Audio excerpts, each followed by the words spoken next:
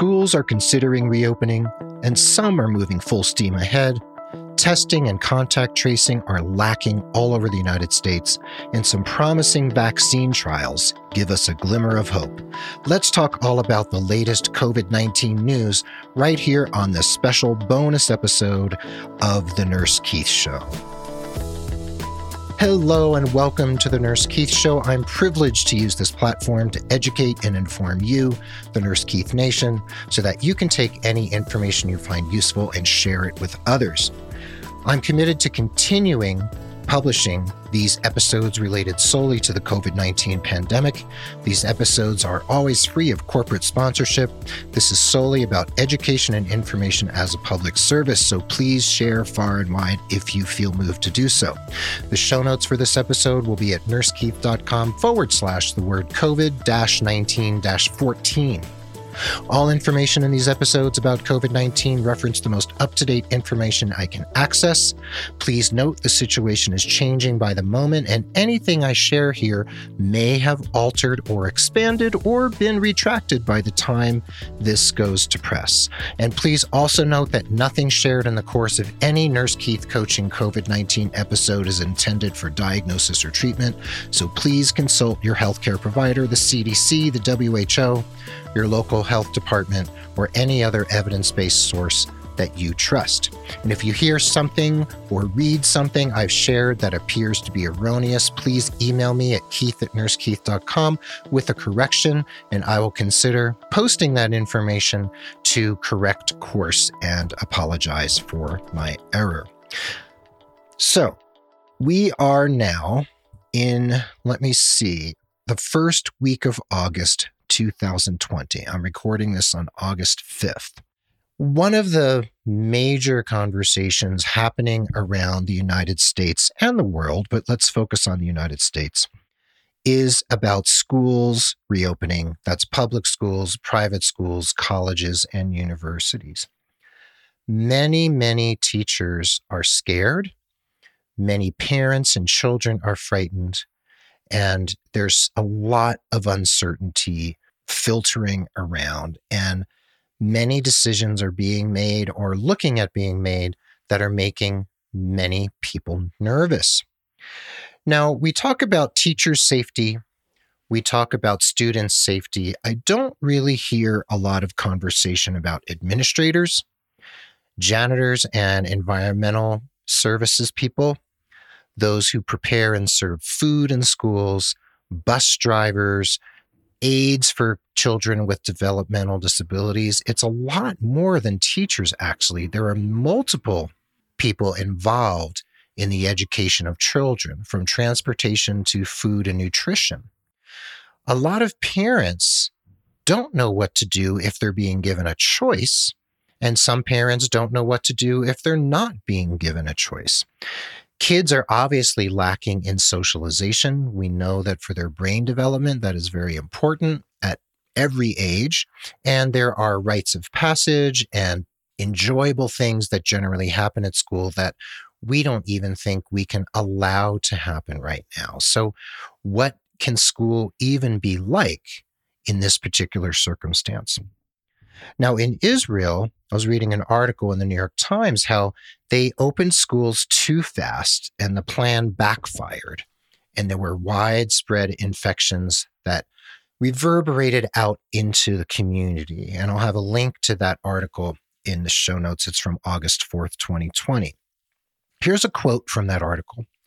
Confident it had beaten the coronavirus and desperate to reboot a devastated economy, the Israeli government invited the entire student body back in late May. Within days, infections were reported at a Jerusalem high school, which quickly mushroomed into the largest outbreak in a single school in Israel, possibly in the world. The virus rippled out to the students' homes and then to other schools and neighborhoods, ultimately infecting hundreds of students, teachers, and relatives. Other outbreaks forced hundreds of schools to close, and across the country, tens of thousands of students and teachers were quarantined, unquote. So that is a cautionary tale for us here in the United States. We have already seen spread of coronavirus within colleges and universities that aren't even in session yet because kids and students have been there for various, I guess, athletic practices and things like that. And we've seen hundreds of positive tests, as well as in fraternities, which I guess have been open throughout the summer. We've seen large parties without social distancing and masks. You get the picture. Now, Chicago's public school district, which is the third largest in the country, has decided as of this week to go 100% online. There have been recently as many as 250 new cases per day in Chicago as of late. So that is quite a bit of spread in the community. So they're letting science guide them. They're not letting their emotions get in the way. Now, New York City, the largest school district in the country, is opening apparently relatively fully about 1 month from now in early September, I guess after Labor Day, with students attending in-person classes from 1 to 3 days per week. I don't know where the 1 to 3 comes from. It might be based on the school or based on testing. I'm not quite sure. But some teachers in the New York City area are threatening to stage a sick out if in-person classes are instituted, and their union may actually sue the city to stop Bill de Blasio's plan from moving forward. Now, in terms of colleges, of course, that is a whole nother issue. I have some young friends who are actually going off to college for in-person instruction or hybrid instruction starting at the end of August and beginning of September, and some who are planning to go in January, having deferred for the fall, hoping that the worst of the flu season will have passed and they can possibly safely go back to school in January. But all bets are off in terms of what will actually happen. In terms of colleges, who is going to be tested and how quickly are they going to get results? Because getting results quickly is how we quarantine people before they unwittingly spread the virus because they don't yet have their test results. Are colleges and universities going to universally mandate mask wearing? Are they going to have universal testing? One expert I heard interviewed on a podcast was saying that they really need to test every student every 2 days. And you can imagine the logistics and the cost of doing so. What's going to happen to tailgating parties, keg parties, sneaking into your partner's dorm room? Colleges are trying to strategize how to do this, but there are such different regulations and guidance being enacted in all different states, all different school districts, all different universities and colleges that can reflect on partisanship, on politics, and also on the belief in science, or basically, like I said a few minutes ago, it might be guided more by emotion rather than by the science and the facts that should lead us in the most prudent direction.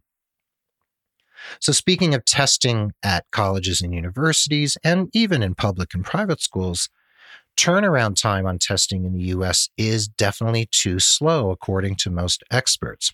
So Louisiana, Massachusetts, Maryland, Michigan, Ohio, and Virginia announced just recently they're banding together in the first multi-state testing compact. This is 6 large states.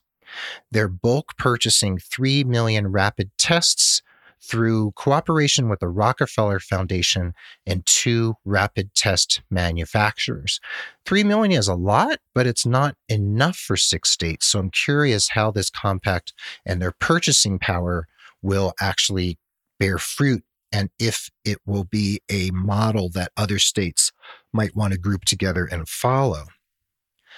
Now, here in the United States, we're now testing about 750,000 people per day. And like so many other things, according to the experts, that is not enough. We should have been testing millions of people per day. Some say 10 to 20 million per day, beginning several months ago, but you know how that has gone. Now, recently, the issue has arisen yet again of testing chemicals being in short supply because of increased testing and increased demand. So again, we are running short on the supplies to conduct tests. We are running short on the supplies to actually run the tests. And then people are not receiving their results quickly enough. If a person gets tested and let's say they wait 9 days or perhaps several more days in certain locations to get the results, if they're positive, are those test results really that useful at that particular time? Because for those aforementioned 9, 10, 11 or more days, that individual has been possibly going to work, hanging out with friends and family, going to the store, and most likely spreading the virus somewhere. So that's, of course, an unwitting spread, but we can't necessarily, or can we, ask every single person who's tested to quarantine until the results come back. That would be in a perfect world. But then again, what would that do to the economy? What would that do to families? What would that do to multi-generational families who live in close quarters in small homes or small apartments with, let's say, 7 or 8 people living together or more? So you can see that this is complicated. We do not yet, and probably never will, have a coordinated federal response and federal mandates. It's been left up to the states so much. And studies are also showing that there are racial disparities in access to testing and turnaround time. Again, racial disparities and socioeconomic disparities continue to rear their ugly heads in the midst of the pandemic. And with contact tracing falling apart at the seams all around the country, some places even giving up on contact tracing, like in New York City, where the contact tracers actually say that it's uncoordinated and confusing and very ineffective. How are we going to contain a virus that continues to spread and kill people? And we are now, I believe, over 150,000 dead. Meanwhile, hurricane season has started, and I'm just wondering how people can safely take shelter if they're forced to evacuate and stay in large gymnasiums, churches, and other places like stadiums where they need to be housed en masse until the hurricane passes. That is another issue facing the country and facing the Caribbean, Central America, etc. So how are people going to be safe? Now, there is some positive news coming out, and I would like to round out this little diatribe with a little bit of positive news. Now, Novavax Incorporated released phase 1 data just a couple of days ago from only 131 volunteers, so don't get too excited, but this is promising. And it shows that after 2 doses of their coronavirus vaccine, the participants in the study developed neutralizing antibodies at levels 4 times higher on average than the antibodies developed by people who'd recovered from the coronavirus. So these neutralizing antibodies fight off the virus that causes COVID-19. So that is a very interesting turn of events. And of course, we cannot place all of our hope on the results of a phase 1 trial involving only 131 volunteers. But that does give us a glimmer of hope that vaccine efficacy and safety is being tested in many localities around the world, and some positive results and encouraging results are coming out. This vaccine also induced a response from T cells. That's a type of immune cell. That was 16 randomly selected volunteers who were analyzed for T cell development. So that's a good thing. And the participants received 1 or 2 doses of the vaccine. They were giving various dosages, of course, because we have to find the correct, safe, and efficacious dose. Some participants received an adjuvant, which is a component that boosts the immune system. Those who received 2 doses with the adjuvant had the best immune response. Let's see, of the 106 study subjects who received the vaccine, because I'm assuming this is a double-blind, placebo-controlled study, 5 developed severe side effects, including muscle pain, nausea, joint pain, and 1 study subject had a mild fever. those symptoms lasted 2 days or less. 25 volunteers got placebo injections, and 3 of those had side effects. And animal data in monkeys showed that there was no sign of infection in their noses or lungs after being given the vaccine.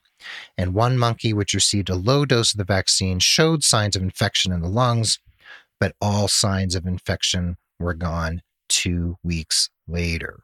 Well, that is quite encouraging. And speaking of encouragement, encourage you to go to the New York Times Vaccine Tracker. I will have a link to it in the show notes. And if you've been listening, you know that I do rely on the New York Times for a lot of my news because I feel like they've been doing a great job. And all their coronavirus coverage is free to everyone in the world. There's no paywall. And that's at nytimes.com/coronavirus. So anyway, according to their coronavirus tracker, there are 140, actually more than 140 vaccines not yet in human trials, so they're preclinical development. There are 18 in phase 1, meaning they're testing safety and dosage. There are 12 in phase 2, which are in expanded safety trials. There are 6 in phase 3, meaning they're being given in large-scale efficacy tests to hundreds, if not, I hope, thousands of volunteers. And 1 has been approved apparently for emergency limited use, I believe, within the military, and it's not clear whether that will be voluntary or mandatory within the military and how many will actually receive the vaccine. So in terms of preclinical testing, let's just talk about what that means in a vaccine trial. So this is where the vaccine is given to animals, mice, monkeys, etc., and they just watch to see if there's any immune response at all. In a phase 1 safety trial, the scientists give the vaccine to a fairly small number of people. And in that phase 1 safety trial, they're testing for safety and dosage, finding the right dosage, and they're also watching for immune response in human subjects. In phase 2, this is an expanded trial. They give the vaccine to hundreds of people split into groups, like perhaps the elderly, the disabled, children, and they want to see if the vaccine acts differently in the bodies of those different groups. Then they're also watching safety and efficacy and immune response in those hundreds of participants. Now in phase 3, I remember just a few minutes ago, I said, I hope thousands of people. Indeed, in phase 3 efficacy trials, vaccines are administered to thousands of people. They wait to see how many get infected compared with volunteers who receive a placebo. They also are checking if it's protective against the coronavirus, and of course, watching for side effects and watching for immune response. They need to have a vaccine that protects at least 50% of the people vaccinated in order for it to be seen as effective, 50% being protected. Now, approval goes through regulators, the FDA, and the trial results are gone over, I'm sure, I hope, with a fine-tooth comb. However, emergency use can be authorized, like I said, and it has been authorized here in the US, I believe, for military personnel only, and we don't know, or I don't know, the details of that. Now, also in the New York Times, under the vaccine tracker, they talk about combined phases. This is another way to accelerate development of new vaccines, and they combine that where some coronavirus vaccines, quote, are now in phase 1/2 trials, for example, in which they're tested for the first time on hundreds of people rather than just a small group. And that could speed development because they're getting more data from more participants, more subjects in a shorter period of time. Now, in China, there's a company called CanSino Biologics. They've developed a vaccine based on an adenovirus that they say is called AD5. That's capital A, lowercase d5.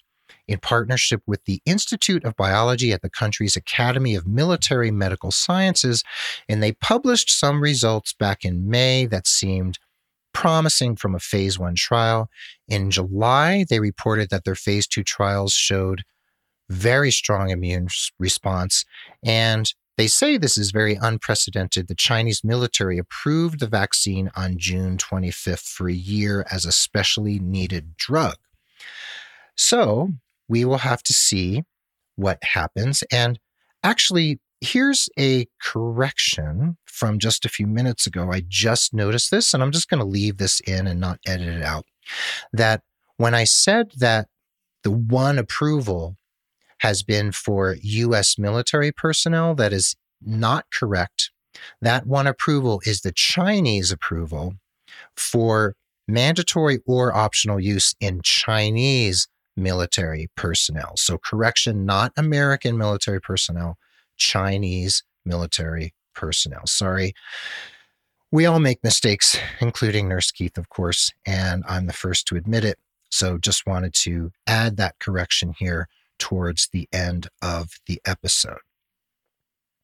So, my friends, we are in, of course, unprecedented times, and we don't know how this is all going to turn out.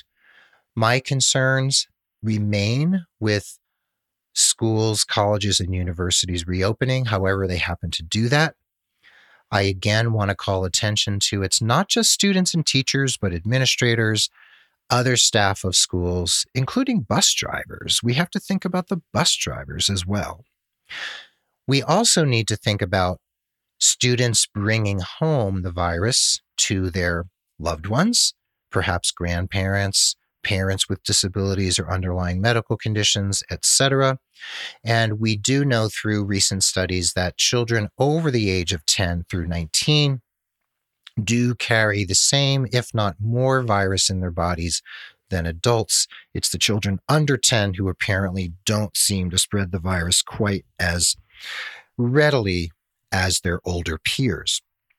I am quite concerned about the school issue, about the daycare issue, and also about all of the people out there who at this very moment, as I record, are no longer receiving their $600 a week extra unemployment benefits from the federal government. And I'm hoping by the time this podcast episode goes to press and is published, that Congress and the president will have come to their senses, pulled together, and continue that $600 a week unemployment from the feds on top of state unemployment, because people need it. And the studies show, economists all agree pretty much, that when people receive unemployment checks, it might keep some people from going back to work because maybe they're earning more than they were at work, but that's a small minority.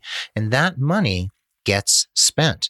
And if we want to restart the economy and get money circulating and goods circulating again and business remaining open and viable, then we need people to spend money. So we need to, at this point, give them money to spend to keep those funds circulating throughout the economy. I am not an economist, but I do understand those basics of economics that I've been learning throughout the pandemic.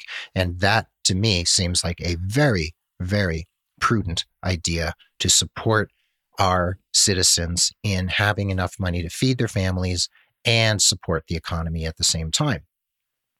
I also believe that Americans should not be billed for thousands of dollars for coronavirus testing, which is happening to some individuals. I believe that should be free and covered by the government, and there should be no barriers to testing, but we know those barriers exist. Contact tracing is still lacking, and we have a long, long, long way to go, especially with the flu season rearing its head, coming in late September and early October. So buckle your seatbelts for the coming fall and winter. Stay safe, take care of yourself, be prudent in your actions, be prudent in deciding what you do and do not do, who you see, where you go, and let's get through this together. Well, there you have it. Thanks for listening to this special COVID-19 bonus episode of The Nurse Keith Show. The show notes will be at nursekeith.com/COVID-19-14 for those links to the New York Times and CNN articles and the vaccine tracker that I referenced in the episode. I hope you feel informed and empowered, and I encourage you to take inspired action every day to educate, inform, and calm your friends, family, loved ones, colleagues, and members of your community. The Nurse Keith Show is a member of Ars Longa Media, a collaborative network of podcasts and media entities whose aim is to add a humanistic touch to professional education, educate the public from a scientifically informed perspective, and improve lives by partnering to address social ills. Check them out at arslonga.media. That's ARSLONGA.media. The Nurse Keith Show is also a proud member of the Health Podcast Network, one of the largest and fast and growing collections of authoritative, high-quality podcasts, taking on the tough topics in health and care with empathy, expertise, and a commitment to excellence. At the Health Podcast Network, you can find, of course, The Nurse Keith Show, Sanjay Gupta's Coronavirus Fact versus Fiction from CNN, the New England Journal of Medicine, Amplify Nursing from UPenn Nursing, and many others. The Nurse Keith Show is adroitly produced by Rob Johnston of 520R Podcasting, and Mark Cappy-Speason is our stalwart social media ringmaster. Stay safe, stay informed, and be the nurse who does the right thing in the face of COVID-19. This is Nurse Keith bidding you adios till next time from beautiful and quite warm Santa Fe, New Mexico.